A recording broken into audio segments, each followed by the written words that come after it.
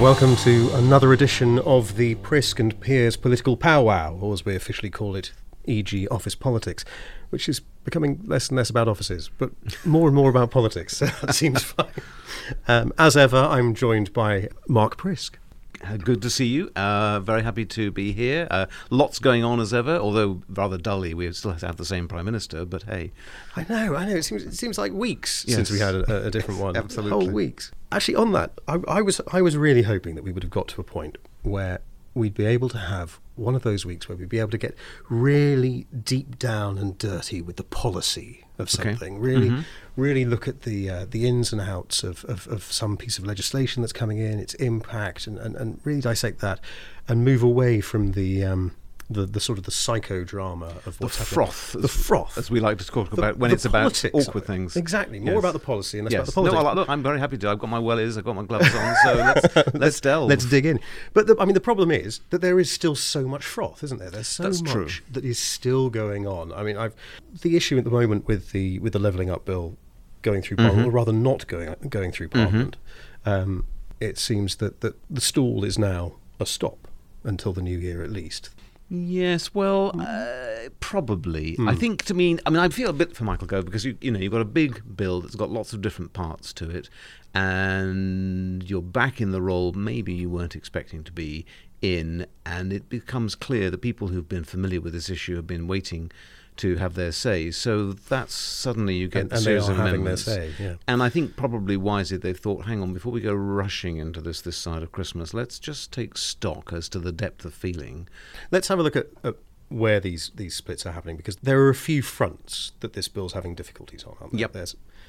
So the way that I can see it is that you've got the series of amendments being pushed forward by the Theresa Villiers posse, and this is a group of up to 60-odd MPs now, isn't it? Well, it's fluctuating because there isn't just one amendment being put forward by her, there are several, and they have different levels of support. But it's a high watermark of 60-something, and they're largely representing the leafy green, blue wall Shires Conservatives, who are understandably feeling under threat from Lib Dem assault.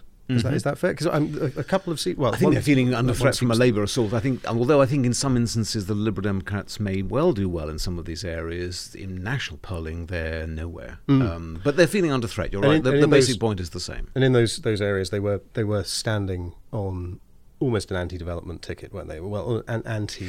Oh yes, house building, yes, yeah. I mean, almost always, no change here, kind of thing. I'm Cornish, and the old Liberals, the David Penhalligans and so on, were very much for homes being built and so on. So this is the danger is the Liberal Democrats, who ought to be trying to do something a little bit, refreshed, seem to be stuck in that area of will just pick on the thing that upsets the local Tory MP the most. But it is an area where they can prize an absolutely advantage. No, and of course it does cause pain because there's a lot of people then who will be writing to the local MP and will be saying to him or her, look, mandatory targets. We've already got GP surgeries that can't cope. We've already got schools that are overstuffed, and now you're telling us we're going to have another 1,000 houses. So that's where the angst is driven from. And then, of course, within that, there will be some who just don't like change for the sake of not liking change. But they're a small number, but there they are. So it's also quite complex because people talk about NIMBYs, but there are also what I call owies, which are people who are more concerned with the amount of infrastructure. In other words, okay, but with infrastructure. In other words, they're saying, well, you want all these houses. We're not thrilled, but what our concern is the houses come, but the promised bypass, the promised GP surgery, the promised school never seems to come because the planning gain system doesn't work, and they don't know why it doesn't work, but it doesn't work. Happen, yeah. And so there's you have got NIMBYs. Don't get me wrong in this debate. Of course there are people who don't want to see change, but you've also got, and I say this as a former Shire Counties member of Parliament myself, you've got an awful lot of people who say, well, look, we know we need the homes because we see our grandchildren and our children are not able to get somewhere. But do we really have to go down a system in which we have a number of houses mandated on us, but there's no similar control on making sure that we also get all the hard and soft infrastructure that needs to come with it? So that will have driven a lot of these MPs, not all, but a lot of them, into that. It's the mandatory targets and the sort of 5-year supply rule, which is very arbitrary. So as always, there's a bit of nuance behind, and there's nuance behind a NIMBY, just to alliterate. And I think a lot of people do feel that their roads are congested and their public services are struggling, and now you want to put another 500 houses, which is probably another 1,200 people.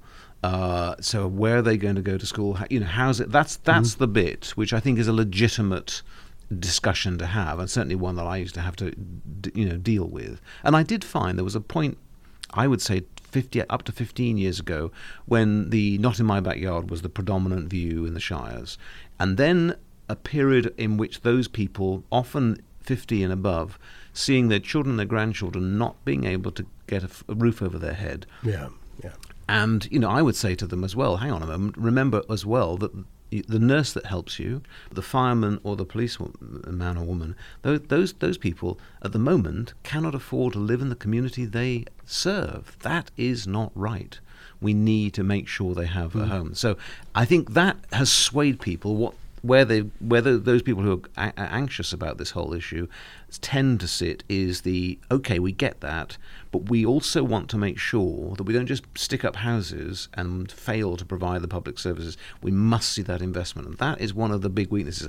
I'd like to see a real emphasis on planning gain, sort it out, tidy it up, make it simpler and mandated.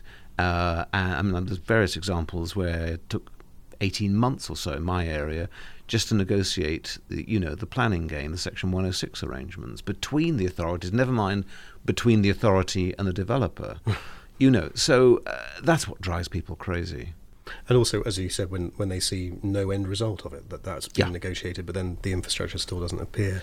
And they get stuck in an account because the county council hasn't talked to the district council, but the houses have still gone up, and the people are stuck in their cars thinking, well, I thought we would have been promised that they were going to have that new bypass or that new roundabout, but where is it? The houses are here. That's what really gets people stoked. So do you have some sympathy with the Theresa Villiers stance?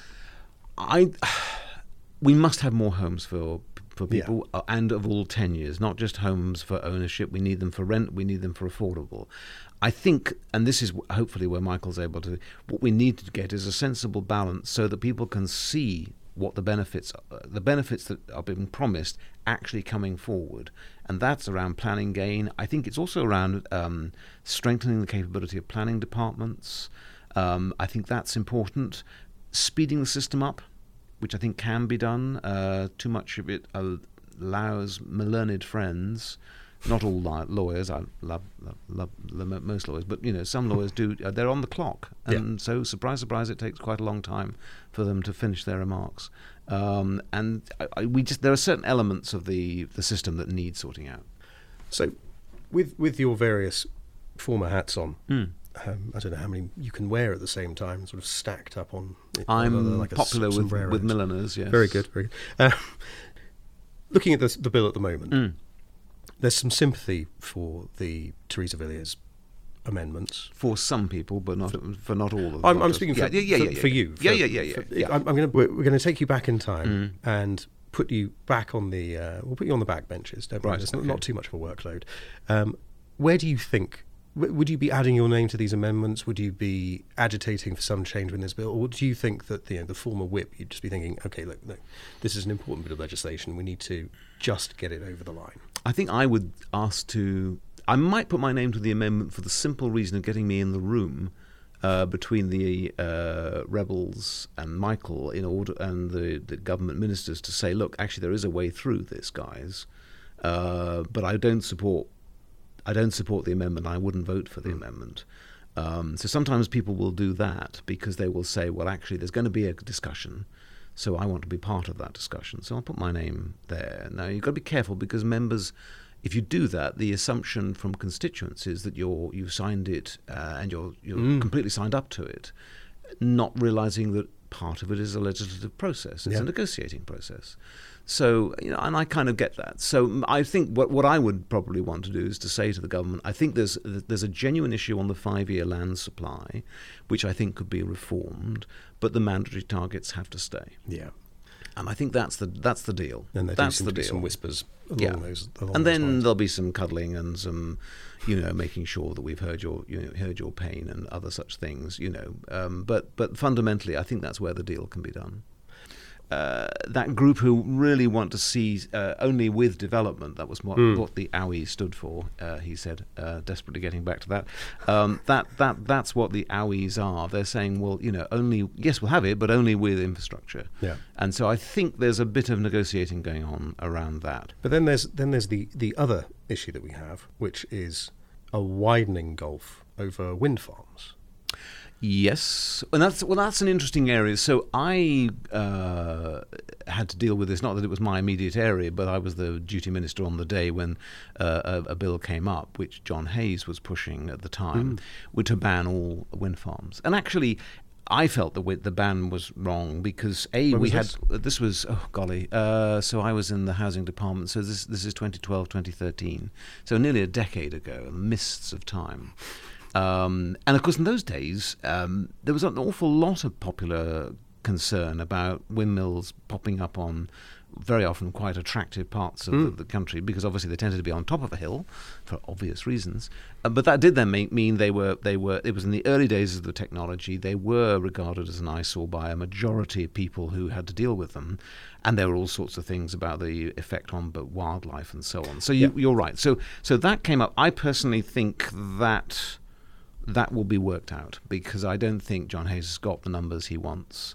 He was saying that, obviously by the time this goes out we might have some more clarity on this, but he was saying that he would have the numbers to match the group that are backing the amendment, the Simon Clarke amendment. So for anybody who hasn't caught up with all of this nuance and detail, there's and Mark will be able to correct me if I get any of this wrong, but there is an amendment to the Levelling Up Bill that is seeking to overturn the de facto ban on onshore wind farms that came in under David Cameron. That amendment, it's been tabled by Simon Clarke. It's got the backing of, I think it's like 34, 35 MPs at the moment, including 2 former Prime Ministers. Yes. A former Levelling Up Secretary, former Business Secretaries. You've got Alok Sharma as well. Yes, no, it's got quite a large... yes. And I think... I would say the balance of the view of the government is they can get that through. With a compromise, or yes, because I think what you've got to remember, there are various layers here. It's a little bit like fracking. There are actually, you can have an outright ban, but actually, what you've got, if you remove the outright ban, there's still a series of processes. It's not that tomorrow morning, if they pass it tonight, for example, if that were to be the case, then the following morning suddenly developers will be popping these things up, willy nilly.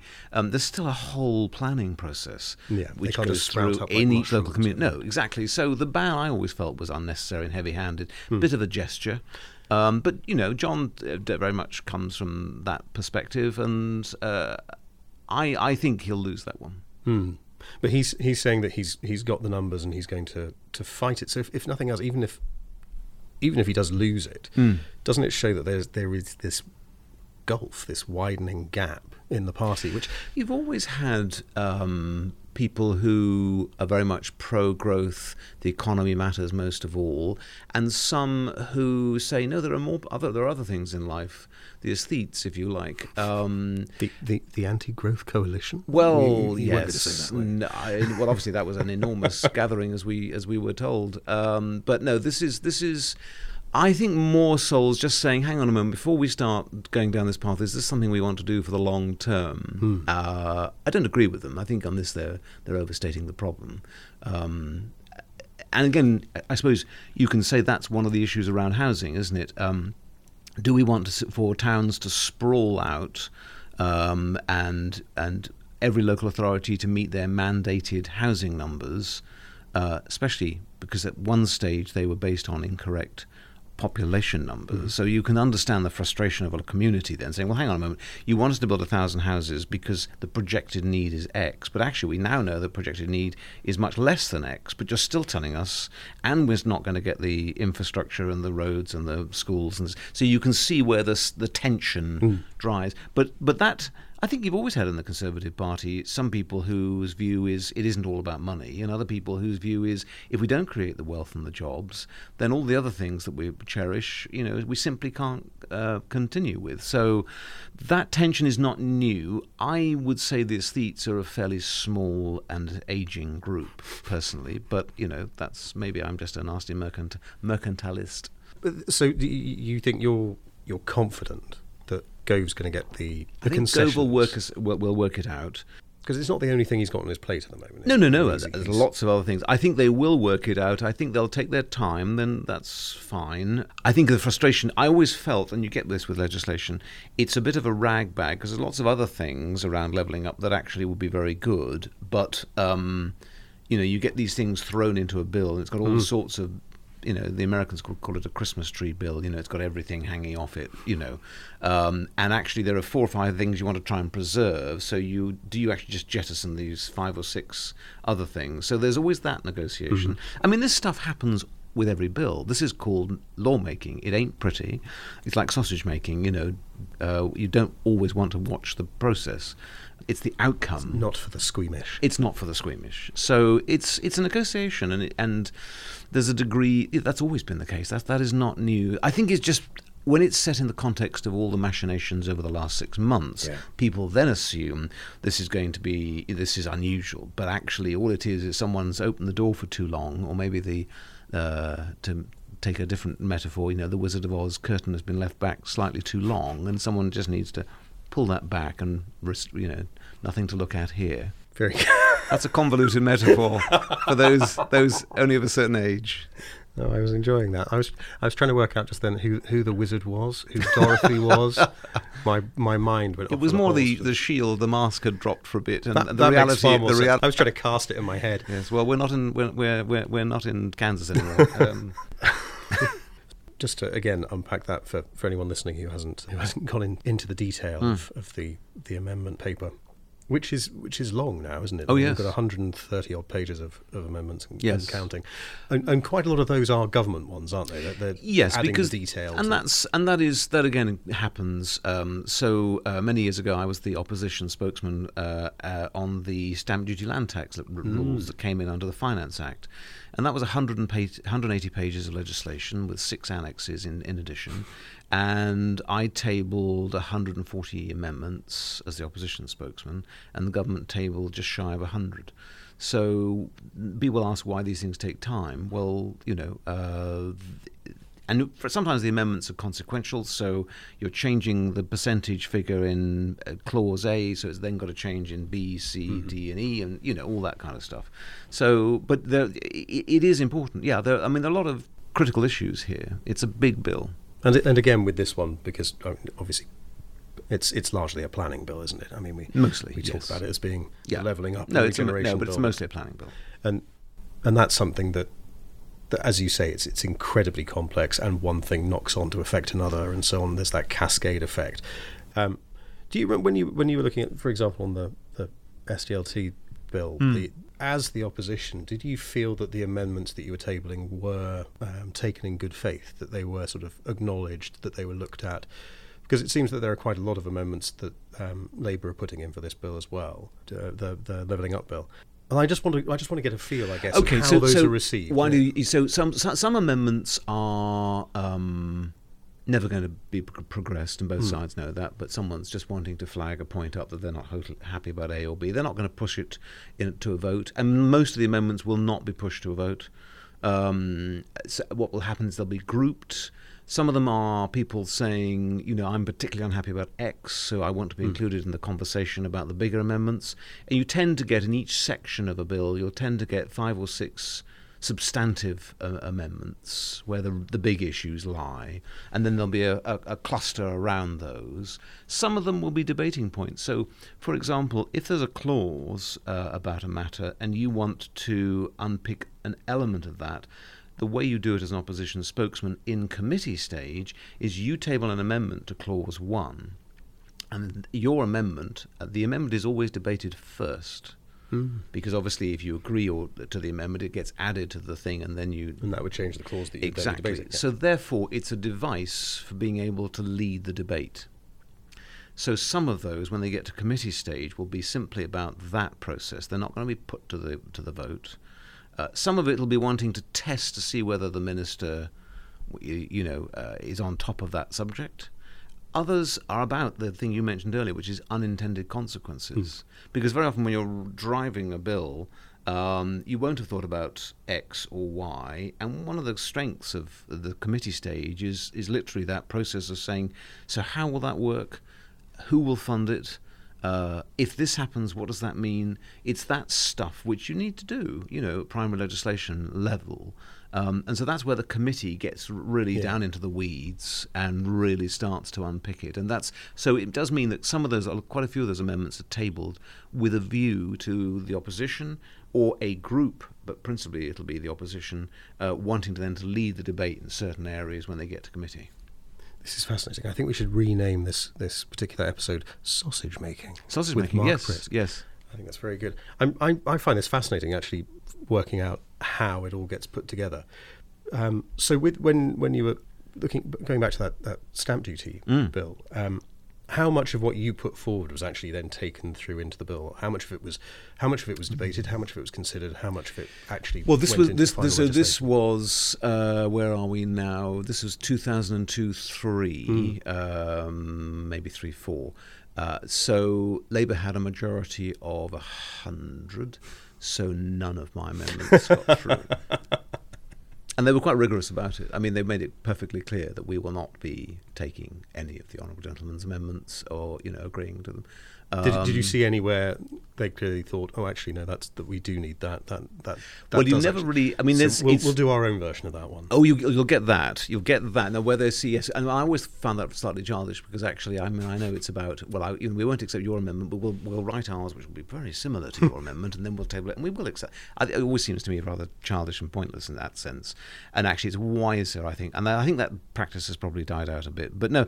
So I mean, almost all of my amendments, didn't make it onto the cutting floor. Well, they made it onto the cutting floor. They didn't make it into the film, and that's kind of how it is. But that's the part of the job is to tease and test. And also, they don't. When they come in the morning, the minister doesn't know.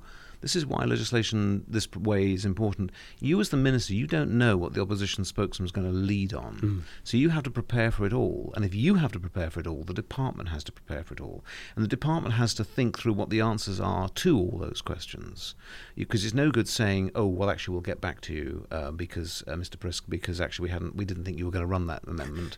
Not good enough. And whoever's chairing the committee session would give them a very serious time. So, and indeed, I could then push it to the vote, so if I wanted to in committee. So they've got to be prepped, and that is where the best scrutiny happens. Because if you are the minister, you don't want to be made to look a fool. So you're going to prep to make absolutely sure you've got potential answers to what your opposition spokesman is going to test you on, and that's where the good work. That's why it is true that a government is better when it has a really good opposition, because ministers have to up their game. If they know they're going to be made a complete Charlie at the dispatch box, my goodness, they're going to move heaven and earth to avoid that, because it's a very public place to crash. Yeah. And I've seen it happen where people have not prepared, and the opposition, or they've just tried to, muscle their way through and dance over certain things, and the House has risen as one and nailed them. Is that another reason for this particular bill being taken out of play? That, I mean, as the government said, well, there's no time in the schedule, which is usually code for many other things going wrong. But do you think that there is actually something in that actually they need more time to look through not only all of the amendments that are coming in from everywhere else, but the detail that they're putting into the bill themselves? Yes. I mean, I think probably, Michael Gove will have inherited this. I mean, obviously he inherited it from himself, really. Well, there was an interregnum of Simon and Greg Clark, but yes, so that came forward. But I think what he'll want to do is to look at he needs to look at the timetable. What can I get through in a reasonable amount of time, and what can I get through that actually will be actionable within a sensible space of time, so people can see the benefits. Yeah. And maybe there are certain sections that actually we need to drop in order to get the bulk of it through. So I think it's also, you always have to remember there is a limited amount of time in the Commons for second reading debates of bills. So you can't have all the ones you want. No department can have all the bills they want. So they've got to pick the 2 or 3 they really want. And, one might argue, is levelling up best achieved through legislation? Planning reform, yes, perhaps, but actually there are a lot of other things that can be done that can achieve levelling up. So, the government might, and I'm speculating here, I do not know, but they may be saying to themselves, let's look at our list. What do we want to get through by next May, June, which means through the Commons, through the Lords, back into the Commons. So there's that 3-step process. And they may be saying to themselves, let's refine this, let's take another bill out, let's bring in a new bill. There may be certain priorities.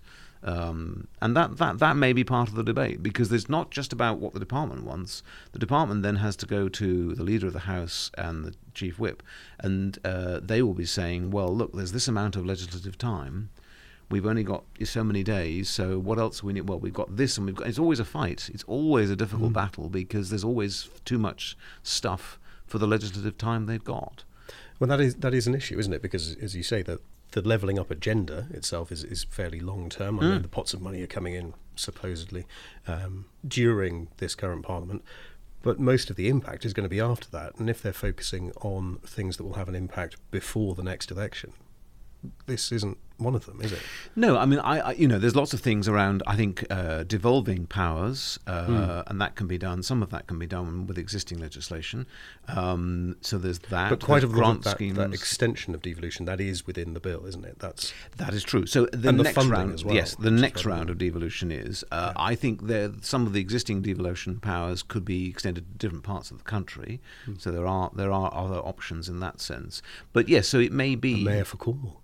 A mayor for Cornwall, which is a very interesting thing. I mean, it's difficult, isn't it? Because we're used in the States, they have governors for their states, and we don't have that equivalent. Well, I suppose the High Sheriff, historically, was probably the nearest equivalent. But, most members of the public will assume we're going to have a group of people wearing green tights with their merry men.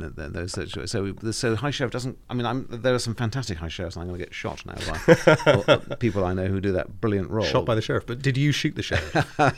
Let's not go there. But that is a danger, isn't it? That even though I think that's a really good point, that there is a limited amount of time, there are new priorities.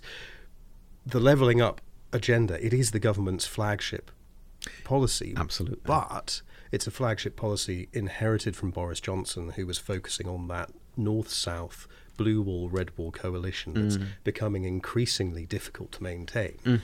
So is there a feeling that actually this could end up being parked or re-examined, stripped back? I mean, something that was being talked about a couple of months ago. And I think they'll still want the process of helping those areas that are struggling to compete better with the more prosperous areas, and they'll also want to look at individuals within the communities. Because levelling up, in my mind, is not simply about suggesting that some towns in more remote areas are struggling and we must get them to their, we must improve them. It's also about individuals within communities who are struggling. So it's about people and places. And so there are two elements to it. That's why education matters, training matters, it's why transport matters, planning matters, local economic development. There are 5 critical areas, and then there's the question as to whether Whitehall delivers it, or whether actually you're able to give back to those communities much greater say and bring together place-based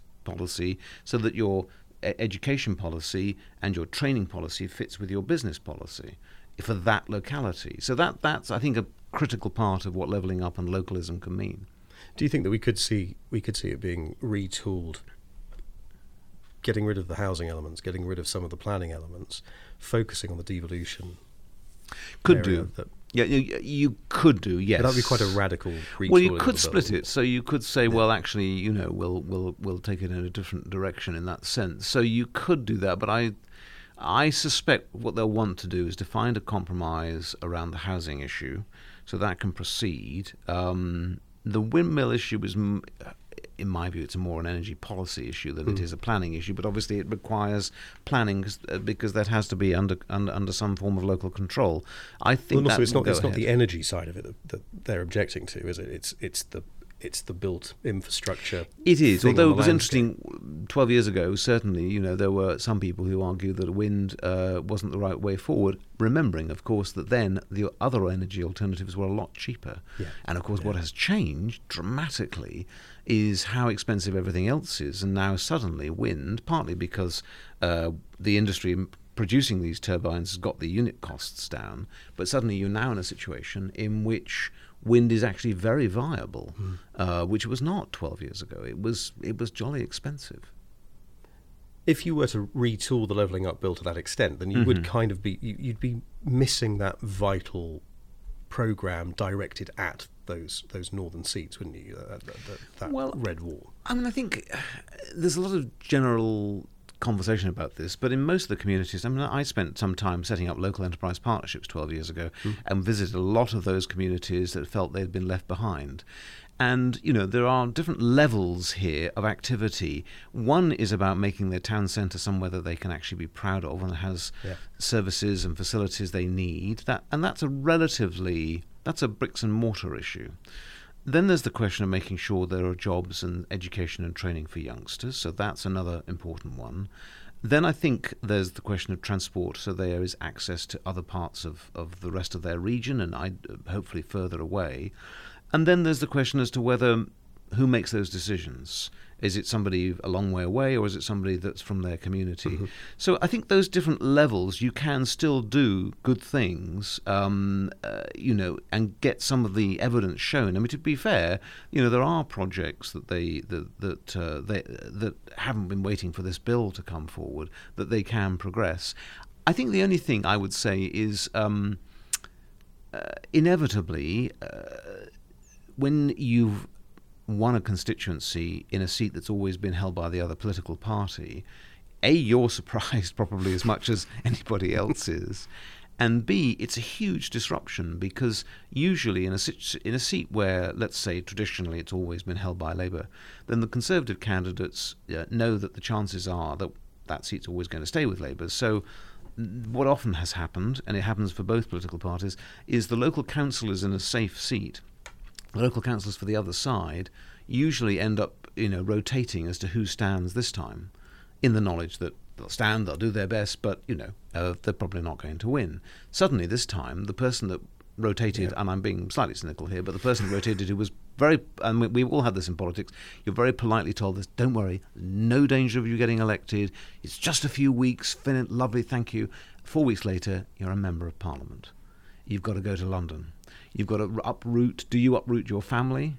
You're going to spend half the week there and half the week in your constituency. You may indeed still be a councillor, so you've got to unpick all of that.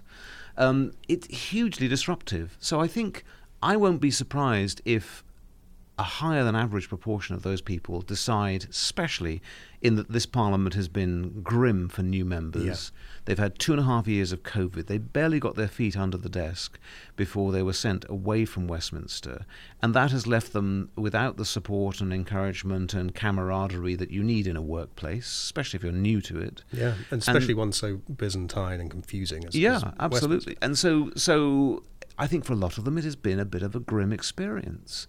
And they haven't had the sort of support and the arm around the shoulder and sharing the camaraderie of it. And then, of course, when they have got back to Westminster, there's been the soap opera of the Partygate and all of that. And then, the change of leaders, that's been bitter. And knowing that you won your seat, to your surprise, let alone anybody else's, therefore you're clinging on with a tiny majority. So are you still going to be here in another 5 years? So I wouldn't be surprised if a larger than average proportion of those people, particularly from northern seats, were to step down. I think some of the Midlands ones, though, are in a much stronger position than perhaps some people realise. And that'll be the interesting test for it. I don't think it'll be no more levelling up. We're just going to draw the line, somewhere between between Nottinghamshire and Yorkshire and stuff the rest. It doesn't work that way. Not least the fact that the Conservative Party is led by a Yorkshire Member of Parliament. Yeah, there are quite a lot of younger MPs, aren't there, that yes. are saying, actually, I'm not running again. And some of them who have reasonably good majorities. Like, I suppose the one that will be most familiar to our audience is Deanna Davison, who's the Levelling Up Minister, and MP for Bishop Auckland. And she's got a majority, I think it's nearly 8,000, between 7,000 and 8,000, which, I mean, she's the first Conservative MP for that area. Yes. But yeah, it doesn't, I mean, it looks like that could be one of the ones that stays blue in the next election. Could well be. It looks like it's enough of a... But she chose not to, yes. Yeah. Well, which speaks again to what you were saying about the environment and the way it's happened, because she's a minister. Yes, and I don't know her circumstances, so I don't want to try and guess what the actual reasons are. That's for her.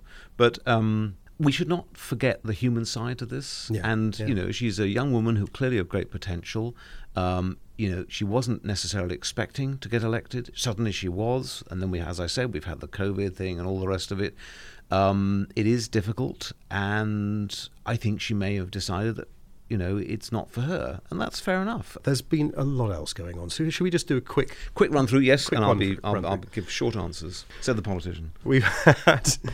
We've had, I think, the biggest issue on Michael Gove's plate over the past couple of weeks, as well as the bill, but the Owab Ishak, a tragic death under the watch of a housing association, which then handled it about as badly as he possibly can. What do you think are the next steps on from that? Because it looks like it's fast becoming another one of Gove's cause célèbres or bêtes noires, depending on which French phrase you want to insert there. I mean, it's a terrible tragedy, and it should not happen. I think it reminds me that bad landlords are not restricted to just the private sector. Yeah.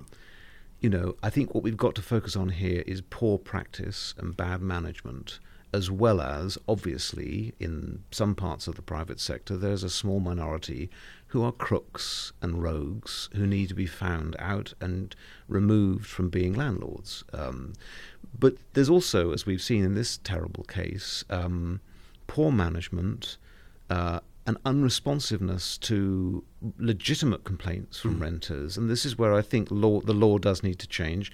Michael has said that bill is going to come forward in terms of social housing. I think there's a bigger awkward issue here for the whole of the social housing sector. And I chair Saltaire Housing, which is delivering the government's affordable housing guarantee scheme. So, I know many of the key players in the social housing sector. There is a big change coming, and it's been coming for a little while now, and that is that this sector is going to have to recognise that it's going to become consumer-led and not provider-driven.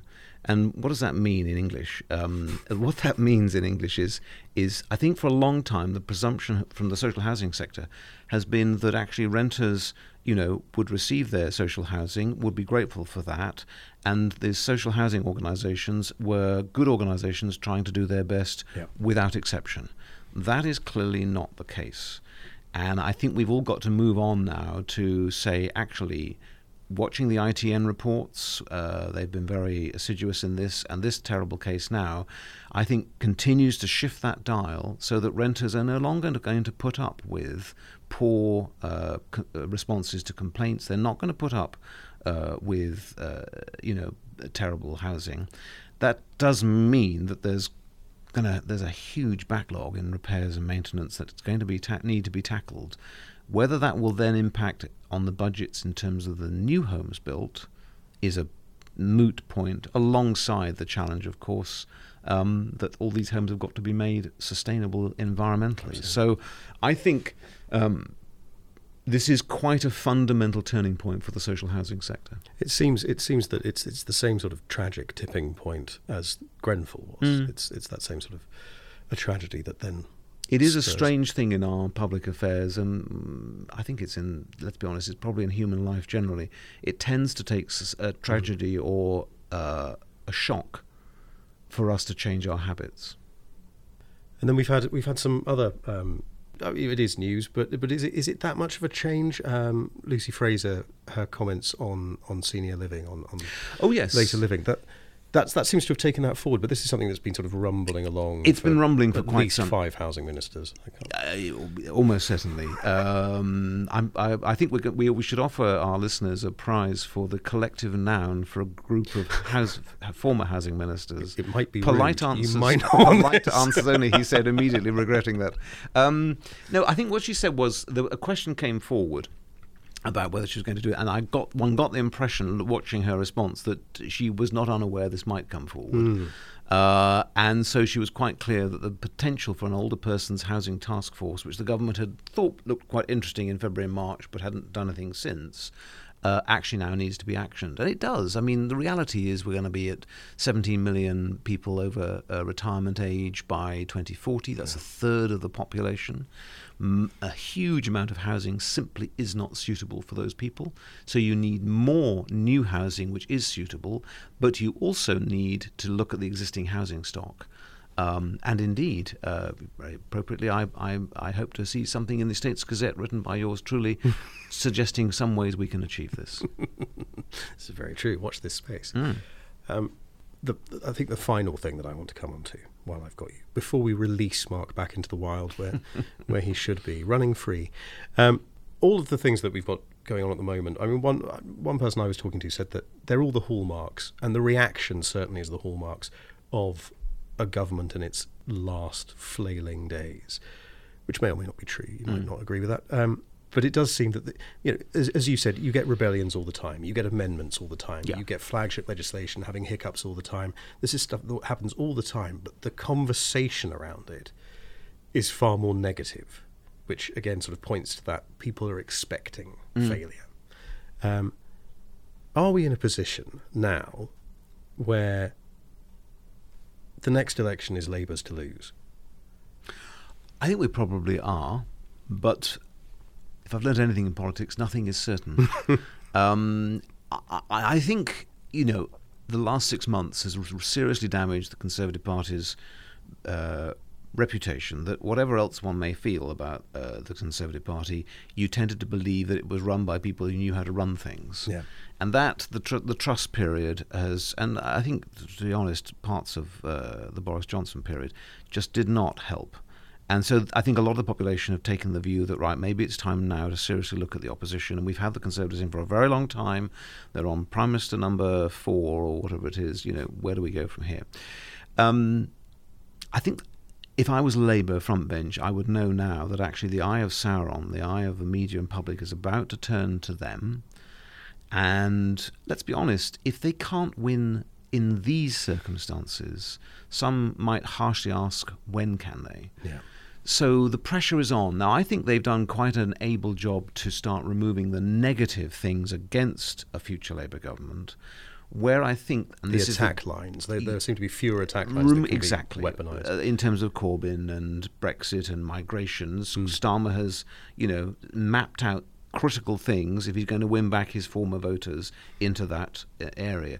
What I think he hasn't done yet, which Blair was assiduous at, is in building a positive agenda for what he's about. Because the public will tend to, when they get to an election, say to themselves, well, what about the current lot? Am I better or worse off? If they feel, and many may well, that they're worse off with the current lot, they will then turn to the new lot and they will ask the simple question, so what are you going to do for me and my community and my family? And if it's fuzzy and a bit this and that, then I think he's got problems. And we have to remember, rightly in my view, but it's difficult for him, he's effectively accepted much of the financial environment which Jeremy Hunt has set out. So the room for manoeuvre, being able to splurge a few billion over here and whatever, which has been a habit perhaps, he said in a slightly biased way, of former Labour governments, that isn't going to be so easy now. So the differentiation... Well, especially as quite a lot of those spending cuts are timed to come in after the election. So whoever wins the next election is going to have to deal with some very difficult decisions. Yeah. So it isn't going to be an agenda of saying, hey, this is what we're doing new for. It's going to be how we manage things. Now, they'll want to have new things. They'll want to divert resources. So Yeah, I would say that I think the interesting question now is how Labour responds. Do they up their game? Do they start getting those messages out? Do they start getting on the front foot? The logic must be, after all this time, if we get to 2024, 14 years, huge problems, difficult economy, that the public would be looking for a change. They will be. The question is, who will be that change? Will it be Starmer or will it be Rishi Sunak? Wait and see. Wait and see, indeed. And that's all we've got time for in this edition. See you next time when we'll be back. And, in the new year, we might even have a guest or two. Sounds good to me. Bring in someone else, just in case you're getting bored with listening to our two voices. We're going to bring in a couple more. Excellent. So, again, we'll just tease you with that. Lovely. But from EG's Office Politics, the Prisk and Piers show, we will see you again later. Goodbye. Au revoir.